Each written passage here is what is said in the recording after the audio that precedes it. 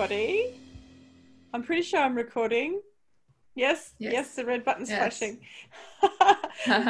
This is Belgariad and Beyond, the show where we explore magical reality through fiction, chapter by chapter. And we've begun with the Belgariad series of books by David Eddings. Welcome to Season 3, Episode 8. After our summer break, this season we're continuing to read Book 3, Magician's Gambit, and today we're diving into Chapter 7.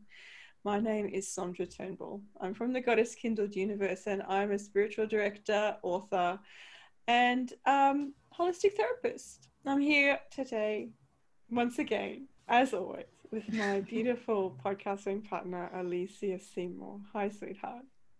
Hi, it's good to be back.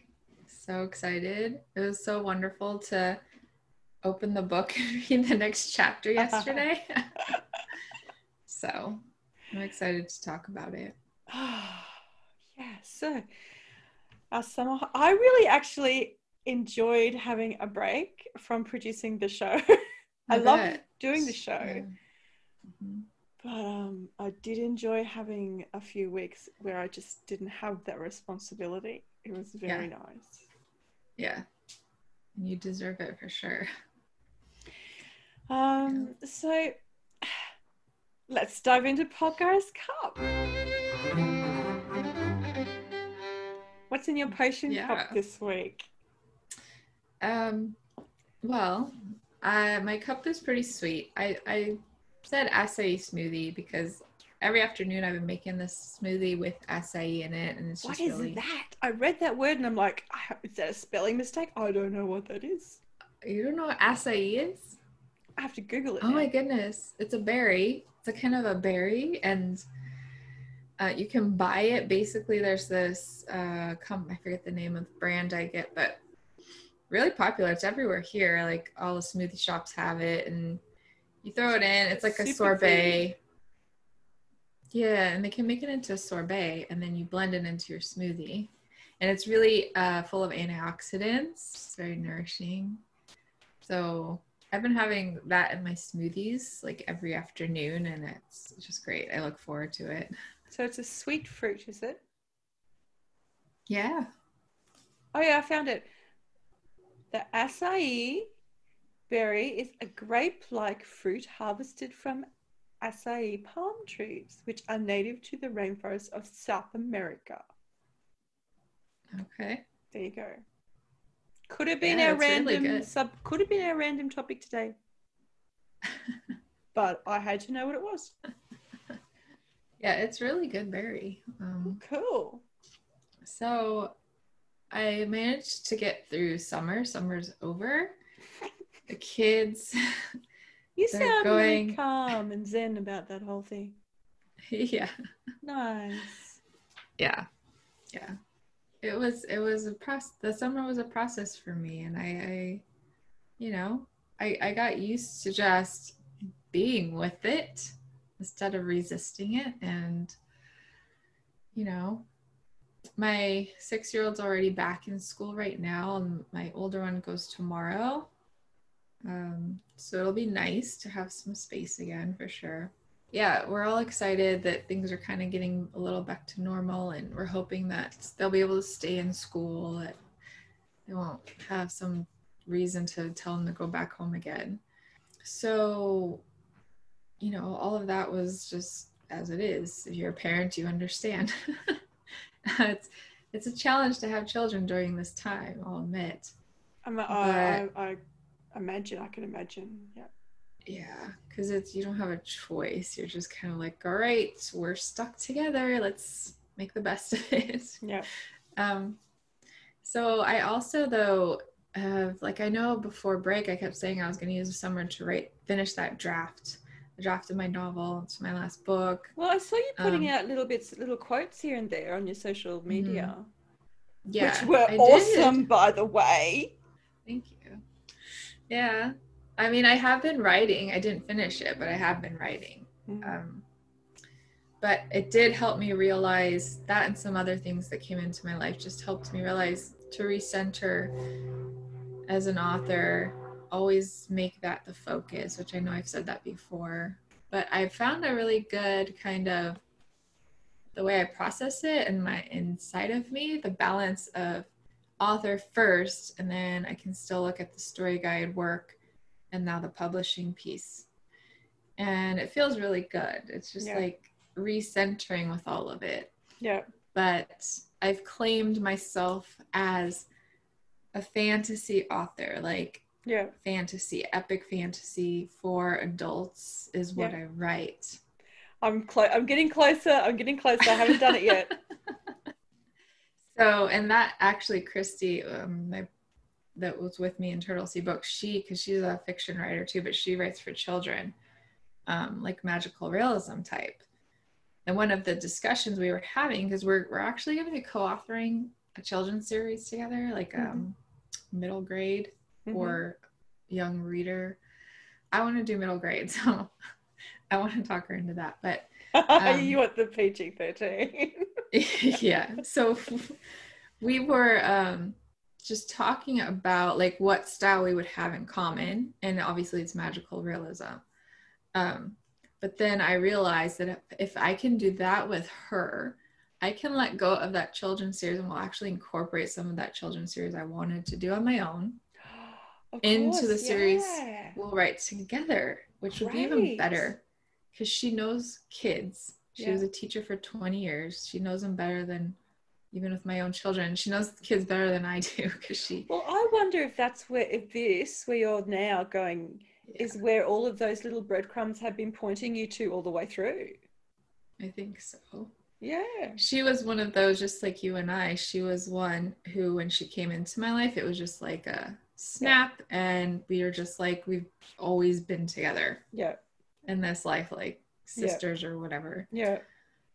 And so, but with that decision, then I decided that's it. Then all I write on my own is fantasy, and it's adult fantasy, because the Raven Dreams, even though I classified it as young adult for a little bit because it's safe for young adults, they could read it, but it's really I would never have thought it was young adult.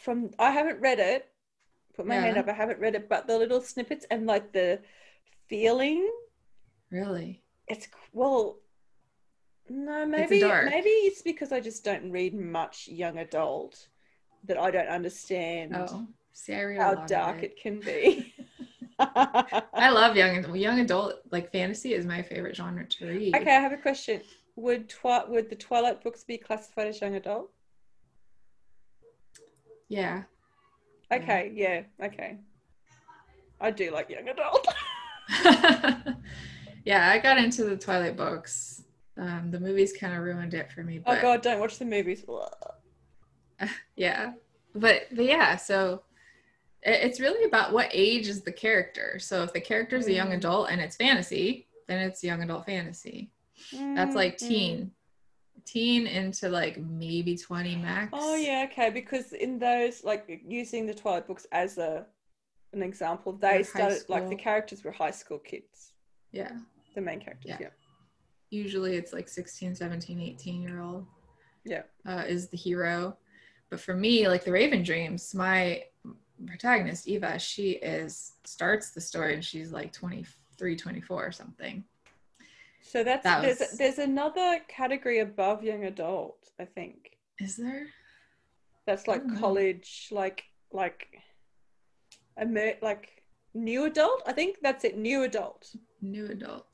Something like that. Anyway. Maybe. But I'm excited because now I can, and this is actually part of my prophecy, but my next series, I'm going to just jump straight into like epic fantasy for adults, like hardcore. There's going to be bad language. It's going to be, because I'm going to market it for adults only. Just claim that shit. Yeah, I already know the kind of idea of where I want to go with it. So that's been really fun to just feel it like sinking in. It's so wonderful. Like you saying that out loud, I was thinking secretly to myself in here, all of these things you're talking about, like, you know, why do I resist the fact that I write fantasy? Why do I resist that so hard? and insist on calling it magical realism. I know that I see magical realism everywhere, but the fact is, if I want to market these books, I need to market it to fantasy readers. Yeah. Anyway, and so hearing you say this stuff out loud that I've been thinking about is very helpful. Thank you. Good. I'm glad. It's like we're on the same. What a surprise! Right. So yeah, that's been really, really fun, and I'm so excited to get into that. But like I said, I still haven't finished the last draft, and I'm kind of struggling with that, which I'll say more in the prophecy. I read your question. I'm curious to know how that comes out. Yeah, when we do Prophecy Speaks, we'll talk more about that. That sounded really. Yeah. Ooh.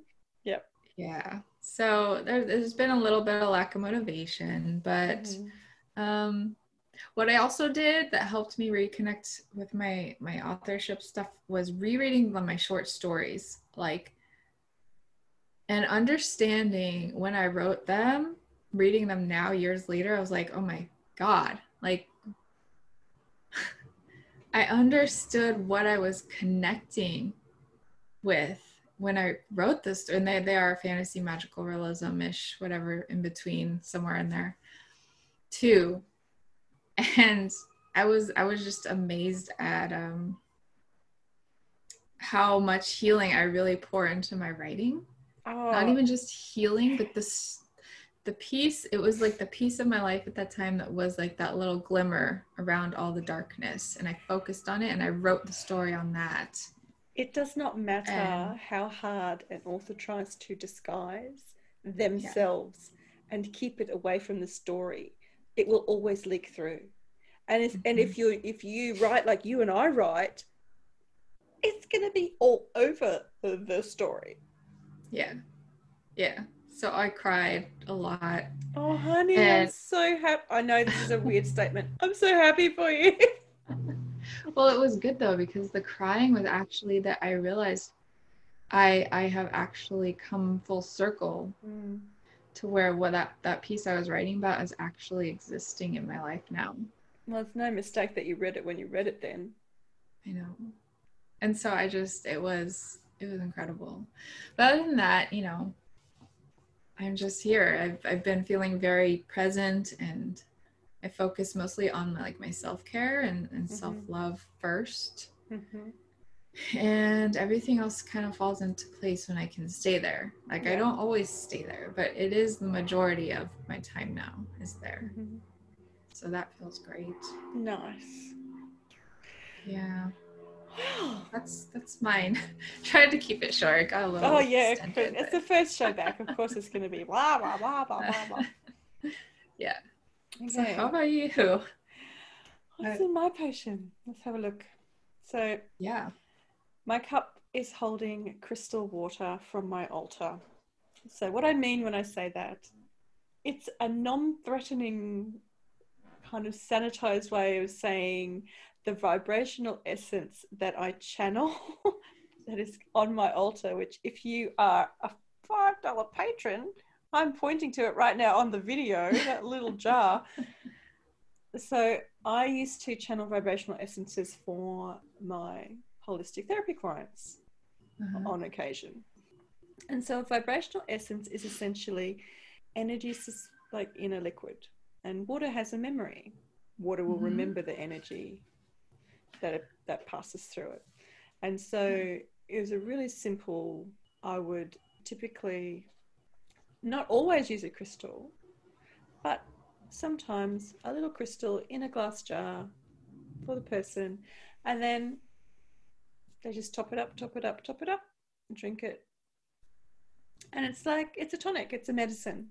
And vibrational essences are things like Bach flower remedies, homeopathics. All homeopathics are vibrational essences. It's funny you just brought up Bach flowers, because I literally heard about that for the first time on Monday. Oh. And I went and picked some up. My goddess, the first time.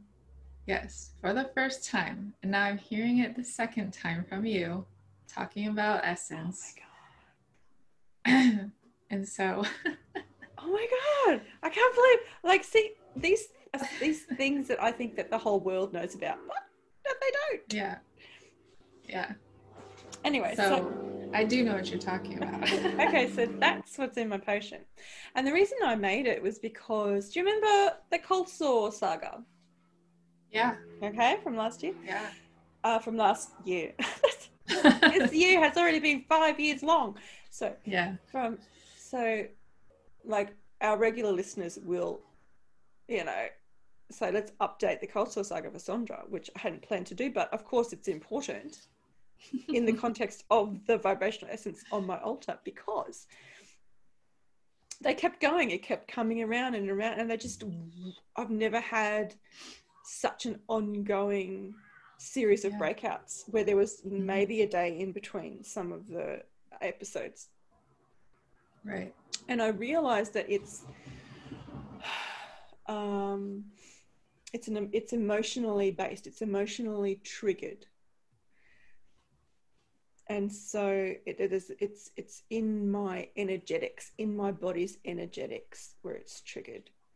And so I went into that part of me and gone, okay, I need to lift myself.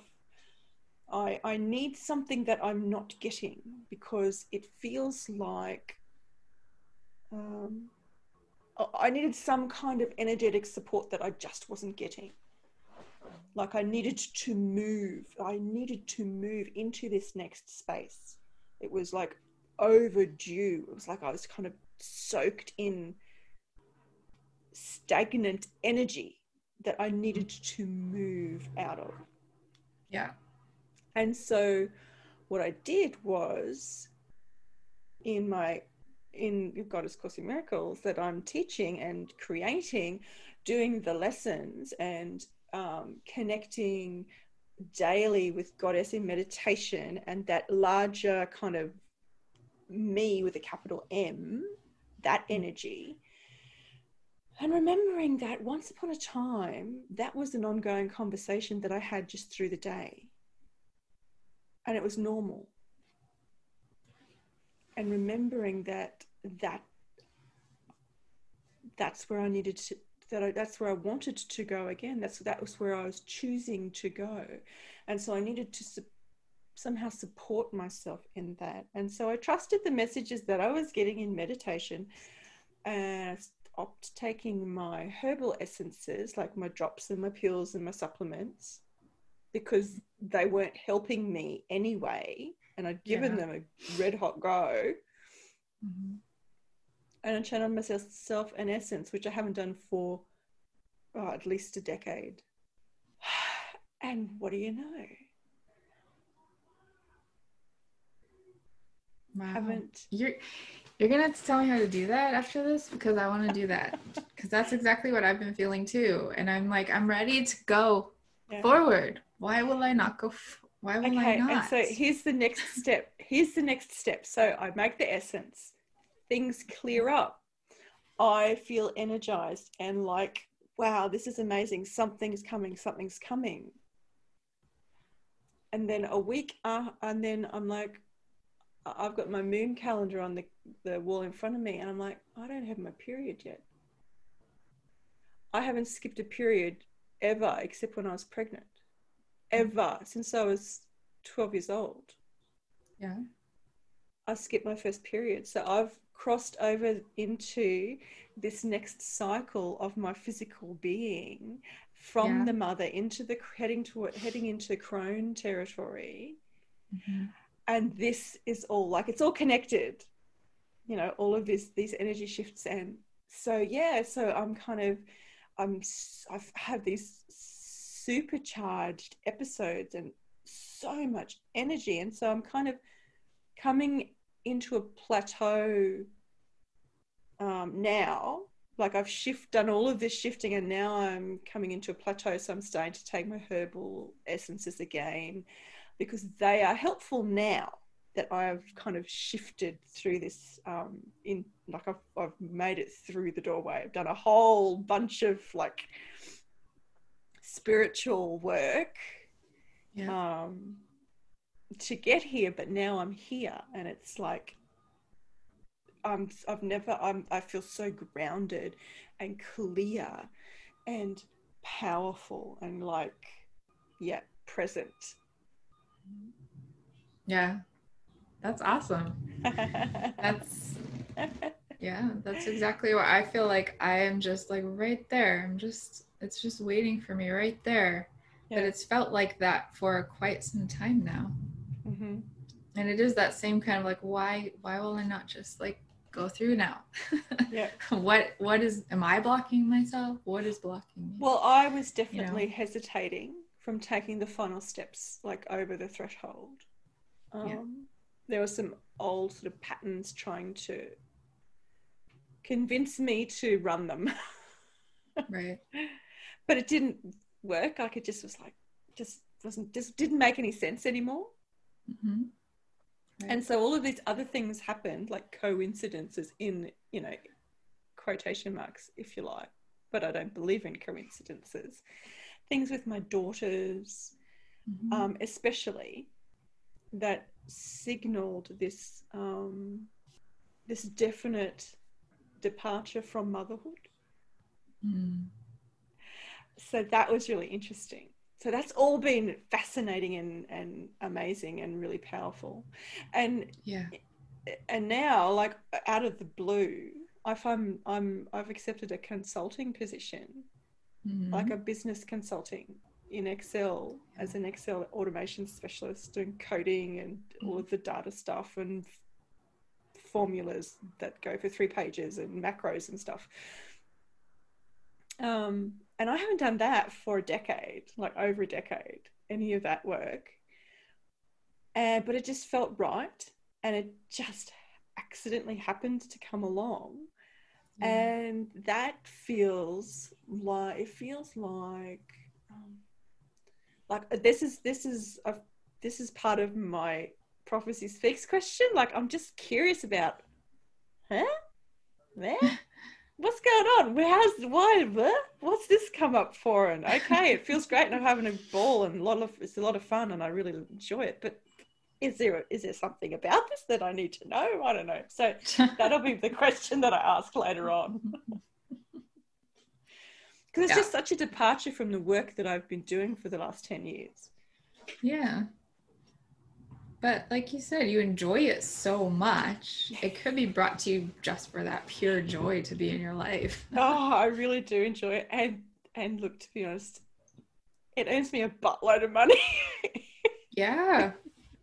I mean, talk about clearing. That was one of the big things, right? Yeah. Just like in my life. I think we both were. Oh my God, it was too. Speak on, wise one. Yeah. The clearing. That's why I'm saying, like, I feel like you're saying, I'm feeling that right now, what you were feeling before you passed through like you explained, you passed through some kind of a doorway or something into another phase. I feel like I'm at, and I keep kind of trying to like, okay, open, go ahead. And it just won't. And Christy is kind of at the same point where when we get on our calls, it's kind of, she'll reference the same kind of, we're almost like you say, it's like, just like you and I have seen, we're parallel in so many ways, even though we weren't talking. Mm-hmm. Like her and I parallel in other ways too, where it's like, and so yeah, that money, that money was part of the clearing for you. Yeah, definitely. Oh, how did I not see that? So obvious. Jinkies. Well, sometimes we don't see our own. Sometimes. Right. Wink. Well, that's good. That sounds like a really transformational couple months. Yeah. I think I've said all the things. If I didn't, I don't know, we'll get up to it another episode, I suppose. Yeah. We're already like an hour in. No, actually, I'm looking at the time. It's been about 20 minutes. Oh, okay. So it's not the worst podcast cup that we've ever had. Not the most rambling. Right. And fascinating. Who wouldn't be fascinated to listen to this conversation? Right. People who are on the awakening journey will be. What was that, darling? Sure. I didn't hear. People who are on the awakening journey. Yeah, for sure. They will be. Sure. Okay, so Garian's view. Yeah. Okay. I really, really summed this up because I'm like, you have to have patience with yourself. It's been a while since you've done it. So I put they are on the road again. They're traveling through hills and mountains. Oh, I forgot to say toward the place because I forgot the name of the place. Was it Cthulmurgos or something like that? No, What they're is going to it the called? Vale. Oh, to the Vale. To the Okay. Vale of Aldur, because All right. Aldur contacted Belgarath and said, "Come on." That's right. So they have to Okay. go. They have to go leagues and leagues and leagues out of their way. Yes. And they bump into some new creatures along the way, and they also encounter some snow along the way that invokes some playfulness with Sinedra and Garion. Silk, we got to see some of Silk at his best again, the burglars. Mm-hmm. And then, at the ending, of course, with that mystic creature in the clouds, that I would guess is a dragon, but maybe I'm wrong. Sounded a lot like one. Yeah, the highlights, because they said there's only three of them, and it reminds me of Game of Thrones. Dany had 3 dragons, the only ones alive after all of them died. Oh, yeah, I know, it's sad. Oh, let me open my book. So when we open chapter 7, they're all coming back to themselves after in the circle. They're all holding hands in the circle. Remember, Polgara put their minds to sleep to move through Maragor. So they've all been in this state of having their minds asleep since they entered Maragor. And now there's nothing more been said since that first since the conversation that Garion had with Pol and Belgarath when they realized that he was not all the way asleep. Mm-hmm. But at the end of the last chapter, it ended with Polgara saying, "Sleep, my Belgarion." And now they're waking up, and with nothing in between, and it's been like a week since they went to sleep. So maybe Garion succumbed then to the spell, and he was then asleep for the week as they moved through Maragor, and now they're at where are they? In the foothills. The northern edge of Maragor, it said there. Yeah, on the northern edge of Maragor. So I'd have to have a look at the maps again. Mm-hmm. Because northern edge of Maragor, about 80 leagues east of Tolrain. So let me just have a look at the map. Tolrain is in Tol Nidra, and they're heading to the Vale of Aldur, which, if you have a look at them, so I think that they're caravan route. See, now I have to have a look at the other map. Hang on a sec. I'm just going to look at the... Yeah, I only have the Vale of Aldur Maragor. Cthulmurgos, Maragor, Tol Nidra, Maragor. Oh, okay. So they've literally gone through the entire country, the entire land of Maragor, up to the northern end. Oh, that's confusing. I wonder if I could put I wonder if there's a map of the entire everything. There should be. Like they do with the Lord of the Rings. Yeah. There must be. Because now I'm confused and I need some directions. Anyway, doesn't matter. Don't know how much of that I'll leave in the show. But anyway. So they're waking up, and what did you find, and what did you think about this scene as they're waking up? I didn't think very much about it. I mean, it's pretty just basic, just touching on everybody who's there, what they're all kind of experiencing as they wake up, and they touched on Gary and Sinedra holding hands. And they didn't really let go of each other's hand after they woke up. They just kept holding hands. Mm-hmm. Garion liked it and decided not to tell her, that not to remind her that they were in fact holding hands. But I do like the way Silk reacts. Like, it kind of speaks to his personality. It helps us, again, build his character. He's a bit like jumpy and like that he didn't like to not be on guard of himself, or or not in control, I suppose, or but like he's seen as really trying to adjust to the passage of time that he's missed and distance.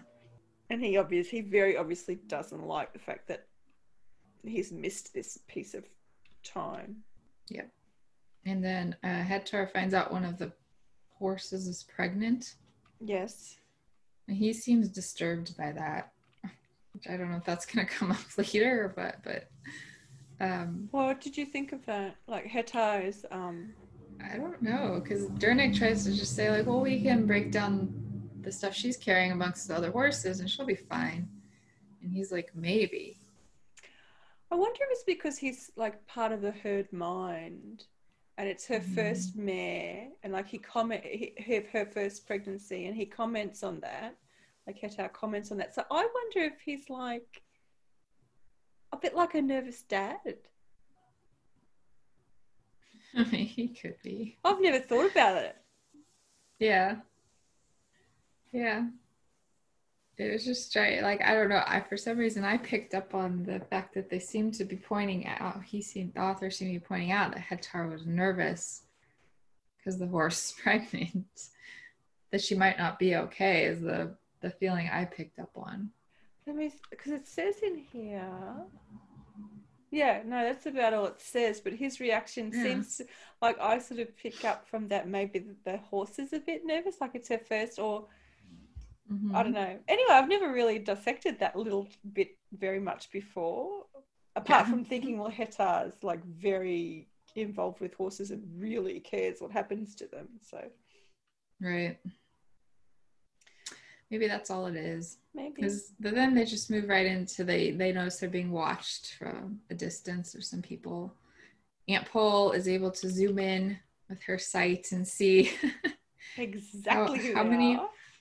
Yeah, and how many there are, and they don't seem to really be a threat. So this is where Silk starts to take charge and be like, all right, let me handle this. I can deal with these guys. So they want gold, let's give them some gold. And fills up a bunch of skin with rocks and wraps them, ties them onto the horses so it looks like they're carrying a bunch of gold. Yeah. And then he leads the way and they go right to them. And basically he just tricks them. Greedy people. Yeah. And I liked a lot of Silk's comments and the interactions with these guys, the burglar guys. Why? His name was Kroldor. The robber. Just because he was being really like a smart ass, and it's funny to me. I don't know why. He's great. Funny. I love it. Because Kroldor's like, you probably heard of me. He's like, can't say that I have. And the fact that he says it pleasantly, just to get him even more. Yeah, he is such a smart ass. And then too, even after they leave and all the guys run and they realize the money, it wasn't really gold, and it was Beric or somebody telling them they're probably going to kill the guy now. I feel kind of bad for him. And Silk's like, I kind of hope they kill him. He's a dumbass, basically, is what he's saying. I would hope so. Yeah. It's kind of like we'd be better off without him. Kroldor's men are going to blame him for the way things turned out, Hetar observed. I know, but then that's one of the hazards of leadership, says Silk. Yeah. They might even kill him. I certainly hope so. I'd be terribly disappointed in them if they didn't. Right. Yeah, that whole scene I was just laughing because I could see it so clearly. Oh, that's so good. So then they just basically ride up into the mountains for a while, and they sense the snow coming and have to make camp. And yeah, this is so yeah, they wake up that one morning and it's snowed during the night and it's still snowing. And Sinedra gets really like Mm-hmm. you know, just She's like starts giddy. romping about like a child, like their children. And she's Yeah. romping about and starts throwing snowballs at Gary. And so they run off and start playing in the trees. Yeah. Yeah. That's the, and then, as she goes in to kiss him, and she realizes that I'm sure she wanted to kiss him, but then she also just dumps snow down the back of his shirt and runs away laughing. So it's just, what do you think of this casual like little shift into just this exuberant kiss? Like they're playing, they're excited. She kisses him and it's like that's all, it's like there's no build up around it. It's just what it is. Mm-hmm. I don't know. I mean, I guess she just really genuinely got excited over the snow, and in her excitement, she just felt that compulsion, I think. And well, that's what it feels like, doesn't it? And just being cheeky, like, because she's much less inhibited than Garion is with that kind of stuff. Like, she's more worldly. Mm-hmm. Yeah, so it was just like a nice little fun moment, I think, to break up the chapter. And then they're heading into, so they're close to the, okay, here's my map reference. They're close to the western border of Cthulmurgos now. That's why I had that name in my head. And so Wolves just sort of says, okay, we need to just keep a lookout and be careful. And Hetar, of course, immediately says, oh, I'll ride out in front. And Wolf's like, I don't think that's a very good idea. You get a bit distracted when there are Murgos around. Right. You'd be the one to like throw his axe across the canyon, like nail one in the head. Hetar has a saber. Okay. Barak has the axe. Okay. See, that's stuff I can't keep track of very well when I read stories. Because to me, Barak and Hetar are basically the same person in my head. No, really? Yeah.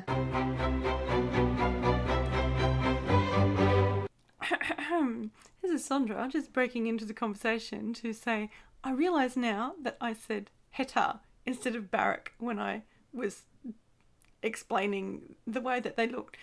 And maybe that makes a bit more sense now to me why Alicia sounded a little bit confused.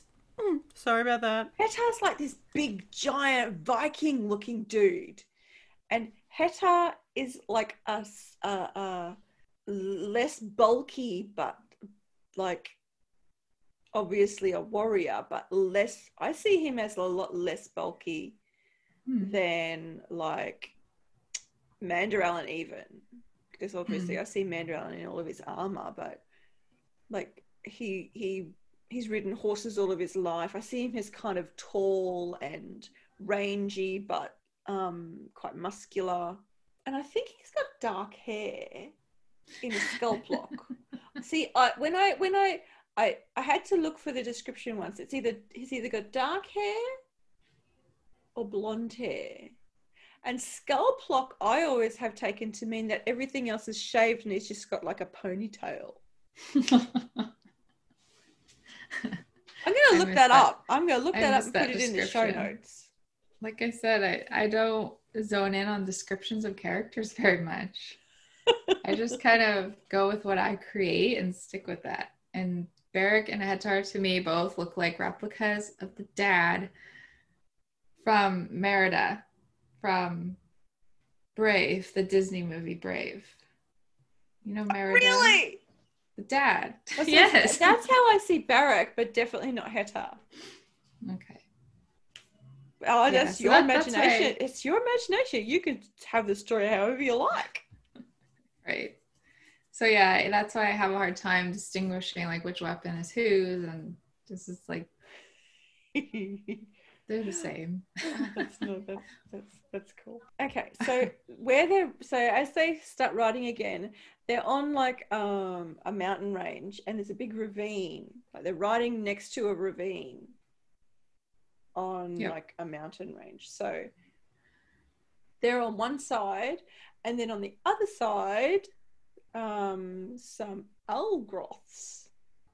Yeah. like start barking and running alongside, like keeping pace with them. And some other creatures called How do you Hrulgan. pronounce that? Hrulgan. Hrulgan. I had a hard time with that one. And for the longest time, like when I first started reading these books, I used to say Hulgren, Mm-hmm. but it's Hrulgan. It's Hrul. Right. Where is it? Hrulgan. Yeah. They look like horses, but they're not because they have fangs and they have claws. Yeah, and I tried to imagine that once and freaked myself out. Especially if, I mean, do they always just stay on all fours, or can they get up on that like a werewolf would and like? I don't know. Same with those dog things. The dog things. The Algroths. The Algroths, which are like scaly goat-faced apes. That's just disgusting. So those probably can stand on their hind legs if they're apes. Well, yeah, they run, and remember, because they hooked the one that got Leldoran, hooked him off his saddle, like he was running like an ape. Oh, those are them. Yes. Those are them. Yes. Okay. Now I remember. Because when they were talking about referencing it from a previous moment, I'm like, I don't remember that. Yeah. But if they had put how do you say his name? Leldoran. If they had said his name, I'd be like, oh yeah, I remember. Yeah. Okay, and I'm still waiting for him, by the way. Where is he? Jeez. I don't know. I have no idea. Did he disappear in book 1? They left him in book 1? No idea where he is, or if he'll ever come back. You'll just have to read the story. Was it book 1 or book 2 that he left, though? Was it 1? He came into the story in book 2 and left in book 2. Oh, okay. It was Hank, like longer ago. Am I speaking through my ass? I can't remember now. Someone pipe up and let me know, where was Leldoran? I can't remember. I think he's in book 2 because at the start of book 2 is when they, the first chapter is when they're in the ruins. Mm-hmm. And so book 2 is when they're traveling through Arendia. Mm-hmm. And Leldoran is an Arend. Okay. Arend, see? Hang on. Yes. I think I'm correct. I'll trust you. I wouldn't today. Well, if not, we know someone in our group will tell us. Yes, speak up, darlings. Yeah, so they have all these weird creatures like just waiting for the moment they can like get at them. Which is kind of creepy. And there's one thing that there's birds, there's ravens and vultures around, and Aunt Pole watches the birds with this look of stern disapproval but doesn't say anything. Did you think anything about that? Or not notice it? I didn't notice it, but I would feel that she knows that the birds are I don't know the terms they use in this book, but like someone's warging into them and using like how she does, and she gets into the bird do you think and so? looks. Yeah, I think she probably senses somebody's in that bird, and that's why she's like, ugh, go away. Okay. I love your little insights. That's great. Okay. So they keep going on, and then there are some Murgos on the other side of the gorge, Mm-hmm. on the side where the monsters are. So how are the monsters not eating them? I don't know. Yeah. But anyway, and who should be there? Yeah. But our friend Brill. And this is another moment of Silk just being funny. Just star. Silk is a star. Yeah. Because in the whole conversation when he's asking him, how did you get on that side? Well, you got to go back that way about 4 days. Yeah, Brill asks. Right. Yeah. Yeah, and so it's great. Yeah, you just ride back that way about 4 days. There's a hidden, pass. Shouldn't take you more than a day to find it. Right. And so they have a little exchange, like threatening each other. And Silk, I think Silk won that one. I believe he did. Because, and you know how you know Silk won? How? Because it's, I'll read it. Silk laughed and led the party away from the brink of the precipice. What a splendid fellow, he said as they rode away. He looked up at the murky sky overhead. And what an absolutely beautiful day. Yeah, that was really cool. Because the next line says the clouds thickened and grew black as the day wore on. It's like he's a beautiful day to him because he just bested Brill. That's why it's beautiful. It's nothing to do with the weather. Yeah, exactly. So they're heading further up into the mountains, and the storm's getting worse. And then so they pull up in a sheltered place where they're going to camp, and Garian's with Belgarath. They're just having like I liked this scene. Yeah, okay, you talk about it. Well, it reminded me a lot of, have you ever watched Flight of the Dragons? It's like an old animated. No, I never have. You should watch it. It was made by, I believe, by the same people and also at the same time as the animated Lord of the Rings and Hobbit movies. Okay. But it had that just, I don't know, that feel to it because Belgarath could definitely be one of the wizards in the Flight of the Dragons. But yeah, just the conversation.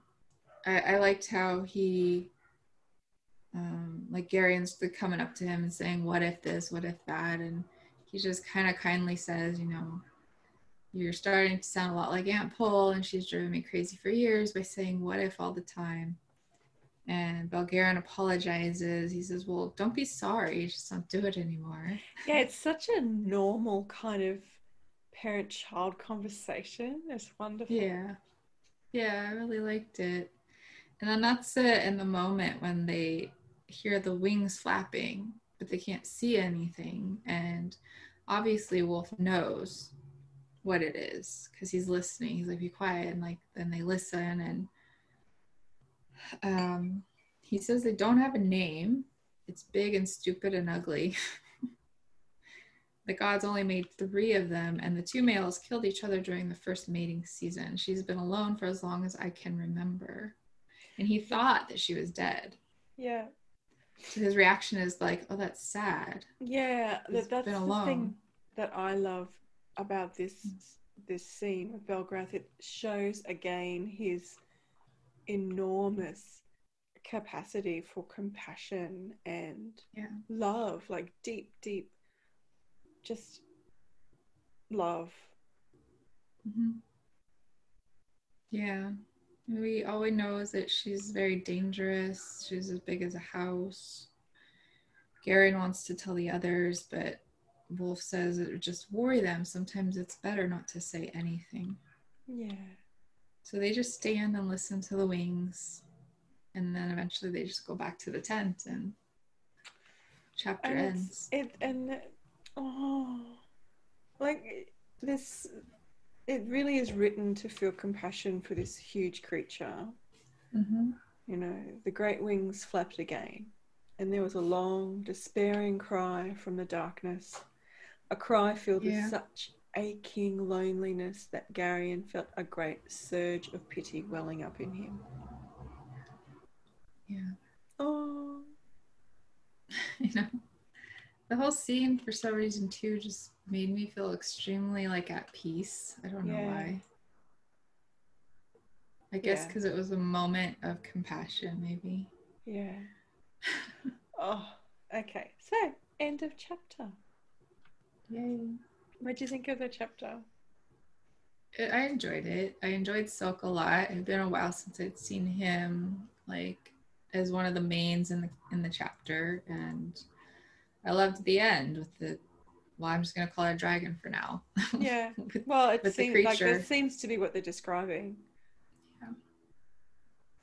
It's just interesting. He would describe a dragon as big and stupid and ugly. Well, I guess let's think about the way we label everything in the world. If you didn't know that a thing had a name and you were trying to understand it or just see it or describe it, that's how you might describe a type of dragon, the thing that we know as a dragon. I would have probably used the word, I don't think I would have used stupid or ugly. I would have said scary, probably. And that's what makes everyone's perspective ferocious. So much their own, because we all see through different lenses. Mm-hmm. None of us live in the same world. I love that. I know. Yeah. And it's coming to accept that is probably one of the most difficult things sometimes. And sometimes, and once, I think once one can take that final step of really accepting that everyone has their own world, their own reality, everything becomes a lot simpler too. Yeah, it does. Most of the time I'm pretty good at it. There will be moments where I slip. I get into a place. Of course. We're humans. Yeah. And then in those moments it's just like, just fuck all of it. Like, I don't want to try. Pretty much. You are wrong. Leave me alone. And then I want to go like exactly. Pout like a child and like, you should care about me. Or whatever. Mostly love and light. A little bit of fuck off. Yeah. Oh, okay. So the magic. My magic. My magic moment is the pregnant mare, because there's a whole amazing magical thing about creation of another living being inside a mother. Yeah. I just thought it was interesting that that's the piece of magic I chose after all of the like anyway but even as I chose it, interestingly enough, I chose it as I move towards crone. It's not that I give up the mother, it's that I now embody it as well as this new thing I'm going towards. Right. But when I chose it, it felt different. Like I had a different, it wasn't the soft, squishy, feeling. It was, that's interesting. It was different. Well, like it's said in a lot of the spiritual teachings, is your children don't come for you; they simply come through you. Yes, precisely. They are still here for their own purpose, and they're going to experience their own thing, regardless of what you, you know. And so once they become an adult, I feel like that separation not separation, but that idea takes its place, and it becomes reality. Less of a. You know what? It's exactly that. It's less of a notion to me and more of a. You're living it. It's a lived experience now. Yeah. So that was my magic. Well, I chose the large creature in the clouds because I thought it was cool that they kept hearing it, but they couldn't see it. It's so big, yet they still can't see it. So that kind of stuff I just love. Cool. And real life relating. So my personal insight this week is the snow. Sinedra's delight at the snowfall. Because it's only now that I live in the Netherlands that I can really imagine this scene clearly. So as I was reading the chapter and was reading this scene and the descriptions of the hazy, like the hazy distance, and because the snow was falling, I actually know what that looks like now because I've seen it, and so I could like imagine the scene much more vividly. So that was cool. Yeah I have yet to see that, but I will. I chose the moment, like I said, between Garion and Wolf when he was telling him not to apologize for being like Aunt Pole, just to stop doing it. It resonated with me because it's like I've gotten to the place where most of the time I've stopped apologizing, and I also don't expect people to apologize to me if they make a mistake. I say mistake like in quotations because it's just a lesson that we had to learn. And so I really understood when he told Gary, and you don't have to apologize. It's true. You never have to apologize. But it's about living in forgiveness. Like, if everybody lived in forgiveness, we would have a world of peace. But when you live in forgiveness, it doesn't matter if that other person doesn't live in forgiveness, you still do. Yes, exactly. And that's, yes, exactly. We just keep loving and understanding and going, yeah, I understand. And yeah, it looks like that's really hard and I love you. Yeah. And you think I'm wrong? Oh, I see that you think I'm wrong. That's okay. It must be really hard. Right. Yeah. So that was my personal insight. Cool. Okay, so Into Prophecy Speaks. I know. I gotta grab my book. I forgot. All right, darling.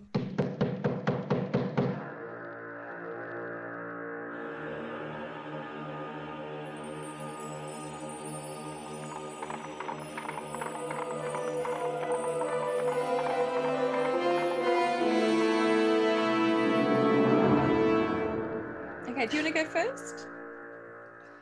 Or would you like me to? I don't mind. Doesn't matter. I can go. My question was, like I said, it's about my novels, because like I said, I wanted to have the draft finished over the summer. But as I found myself sitting down trying to write every single time, it didn't feel like anything I wanted to do. I felt like I was pulling teeth to be like, all right, you can do this. But then, of course, the days I would actually sit and have a little bit, my longest sessions are like an hour at this point, which is okay because the way my life is right now. Yeah, exactly. But I could still get 1,000 words out, and after I did it, I would feel pretty good. I'd be like, and sometimes I would feel like the divine download coming through and be like, wow, I didn't see that coming, But I still have this nudge that feels like it's guiding me to just, at least for now, maybe I'll come back to it, leave the last book in the series for now, just not finish it and move on to the series. Because I'll tell you, part of my struggle. Move on to what series? Well, the new series I want to write, that's going to be like adult fantasy. Yep. But the challenge I'm having is because I've spread this out for so long, this book, the series. It's been like 10 years since I wrote that first book. And I've taken so many breaks in between them. I feel like there are some discontinuity. Is that the right way to say it? Disconnects. There's disconnects in the story itself in places. And number two, also, it's not like I have a bunch of readers around this story who are like, I need the last book or whatever. I'd be writing it purely for the sake of my own closure. Yeah. Which is not to be sneezed at. No, but I'm starting to wonder how much this nudge is starting to make me feel like maybe I've already had the closure. Okay, the story so what is your question? So my question is this my ego just trying to get me to cop out, and take the easy way and just move on to the next shiny object? Or is awareness guiding me because it's time to just move on? Move on to the project I know I'm going to do so amazing and be so passionate about. Which you were for this project at one stage. I don't know. Okay, no, just let that hang. You do you. Okay, so I'm using the book Legendary. Oh my gosh. By Stephanie Garber. This series, the first book is Caraval. I've used it in the show before. Yes. I finally went and got the last 2 books, and I consumed these books within a week's time, all 3 of them. Oh, they're good, are they? I'm obsessed. She writes adult fantasy. Yeah. Anyways. Okay. So let's see what I get. Okay.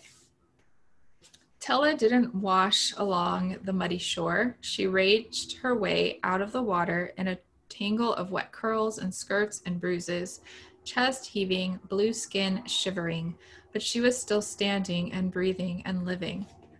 Unfortunately, she wasn't doing any of those things alone. Oh. The undead queen and her handmaidens of horror were waiting.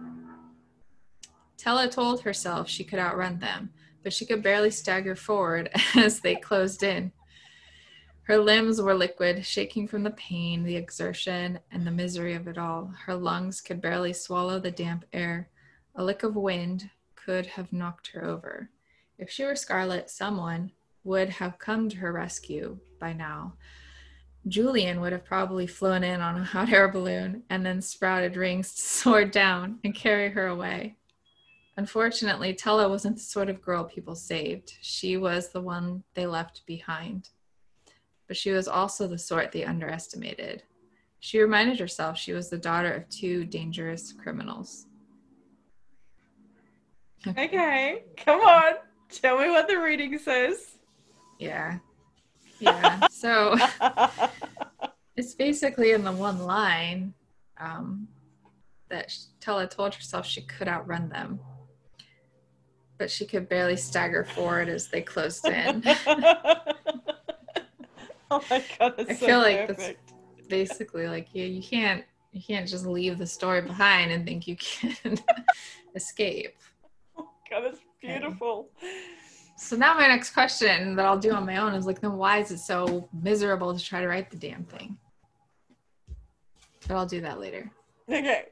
Oh my God, I have tears in my eyes from the joy and. Now I want to read the book all over again now. Jeez.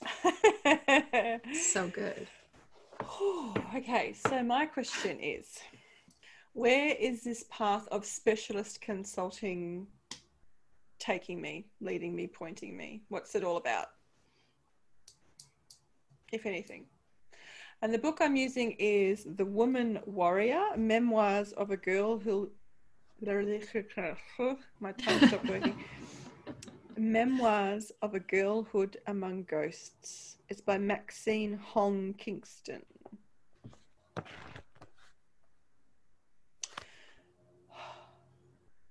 I worked every day. When it rained, I exercised in the downpour, grateful not to be pulling sweet potatoes. I moved like the trees in the wind. I was grateful not to be squishing in chicken mud, which I did not have nightmares about so frequently now. On New Year's mornings, the old man let me look in his water gourd to see my family. They were eating the biggest meal of the year, and I missed them very much. I had felt loved, love pouring from their fingers when the adults tucked red money in our pockets. My two old people did not give me money, but each year for 15 years, a bead. After I unwrapped the red paper and rolled the bead about between thumb and fingers, they took it back for safekeeping. We ate monk's food, as usual. I'm not getting anything. No? Did you? Mm-hmm. Tell me. It's unusual for me not to get anything. Well, the scene it's describing, it sounds like, I don't know if it's a child or not, but it doesn't really matter. It sounds like somebody who felt taken cared for, you know, which I'm sure how you felt as a child, and then you also felt that in your partnership for quite some time. But what this path is showing you is that you are now ready and willing to allow the abundance to come directly to you. Okay. Yes, I see that. As soon as you started talking, like a little lock clicked open, and I could sort of see what you were saying. Yeah. Thank you. Sure. That's a good one. That's a good place to be, too. Yeah, I think so.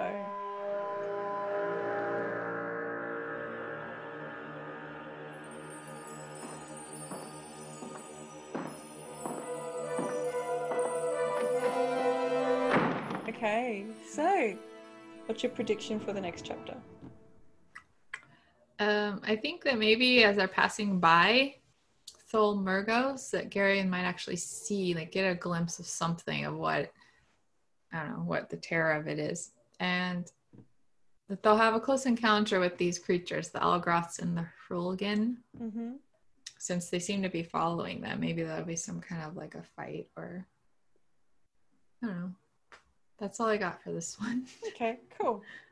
So, do we want a hashtag? I still like the hashtags. What should we have? Would you like to choose? I was looking for something because the only thing that popped in my head, which was like, it's not a very nice hashtag, was, what is it? Big, stupid, and ugly. No, we can't have that. No. So I was trying to look for something for like what Silk maybe around his stuff. It's a beautiful day. Yeah. That's Silk's beautiful day. There you go. Yeah? Yeah, let's do that.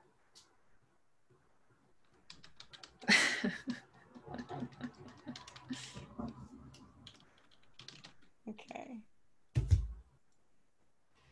Yay. Yay. So before I get into the end remarks for this show, I'd like to take a moment to thank our patrons.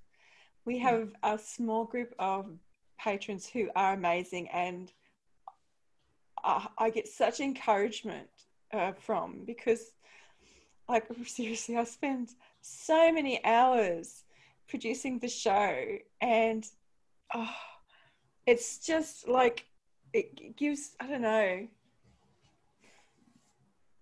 it lets me know that it's I don't know, it's just like a value thing that I'm putting on something.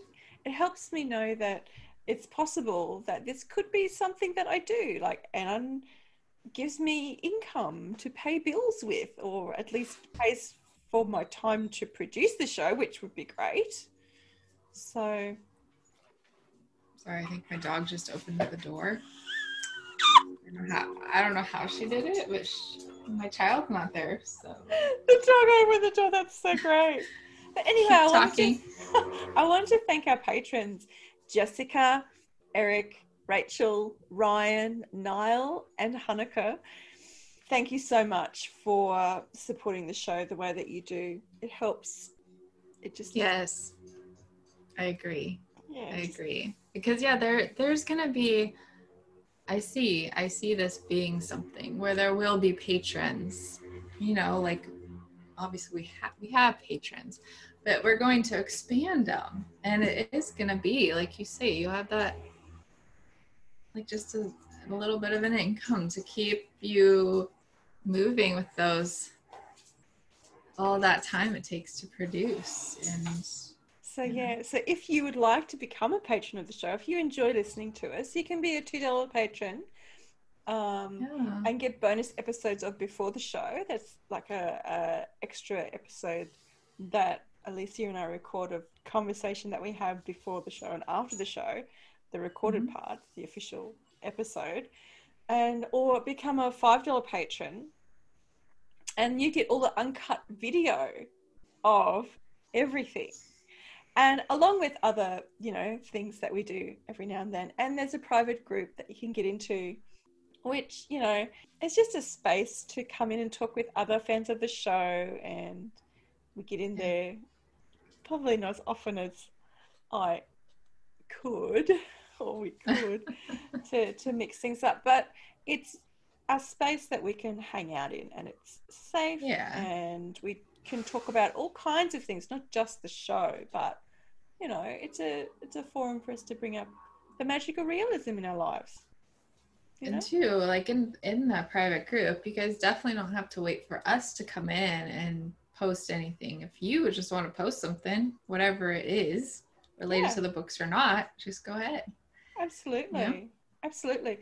And so if you want to check out our Patreon, it's patreon.com/Belgariad and Beyond. Your support means more than you know. And there'll be a link in the show notes. Yes. So if you would like to talk about this episode in particular, you can use the hashtag #SilksBeautifulDay.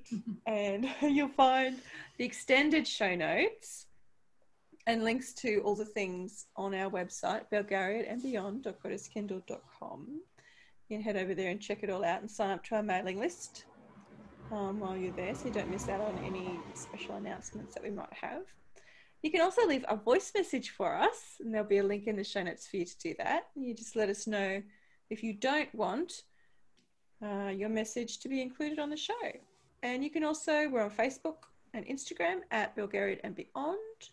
And you can email belgariadandbeyond@gmail.com with all your questions and comments. That's a lot of Belgariad and Beyond. Yeah. And I just wanted to add too, like those 3 episodes you did with listeners. Oh, yeah, really they were fun. So much fun. Really fun. Mm-hmm. Did you enjoy them?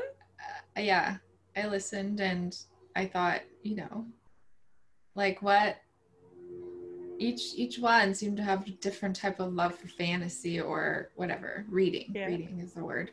And I love listening to that kind of conversation because and I get it. Believe it or not, that may be another show that I start next year. Wow. I have 2 co-hosts in mind that I'm going to hit up. I know one of them for sure is like, yep, I'm in. Yeah. Before I even suggest it. And there's another person that I want to ask about it, but that might become a thing because, I don't have enough to do. Yeah. Well, at least Goddess Kindled wouldn't be as much of your time next year because it'll already Well, Goddess Kindled Universal sort of, that's the company, the publishing company that everything sits underneath. But a Goddess Course in Miracles won't be such a, won't require so much of my time because it will exist and I will just sort of be teaching it then rather than creating it to teach. So, but anyway, so that's the end of the show, my darlings. Thank you for being here with us right to the end. We love you. Yes. Very, very grateful. And, have an amazing week. So keep the magic alive. Oh, yes. And so this show, you will be listening to it. Well, obviously you're listening to it now, but it'll be Friday when you're listening to this because I am giving myself space to produce the show. So I'm not rushing through it in a day because we record this on my Wednesday night. So I produce it on Thursdays usually. And what I'm going to do is use Thursday and Friday to produce it. It'll be out on Friday because I don't need to stress myself out. Mm-hmm. Yeah, Friday's a good day for this kind of a podcast. So Friday, it's that kind of podcast you can listen to on the weekend when you're hanging out or, just doing the vacuuming or whatever. Yeah. Totally do that sometimes. Mm-hmm. So that's the only change. And you won't find out about it until you're listening. So there you go. I know. All right, everyone. Talk to you next week. Bye, guys.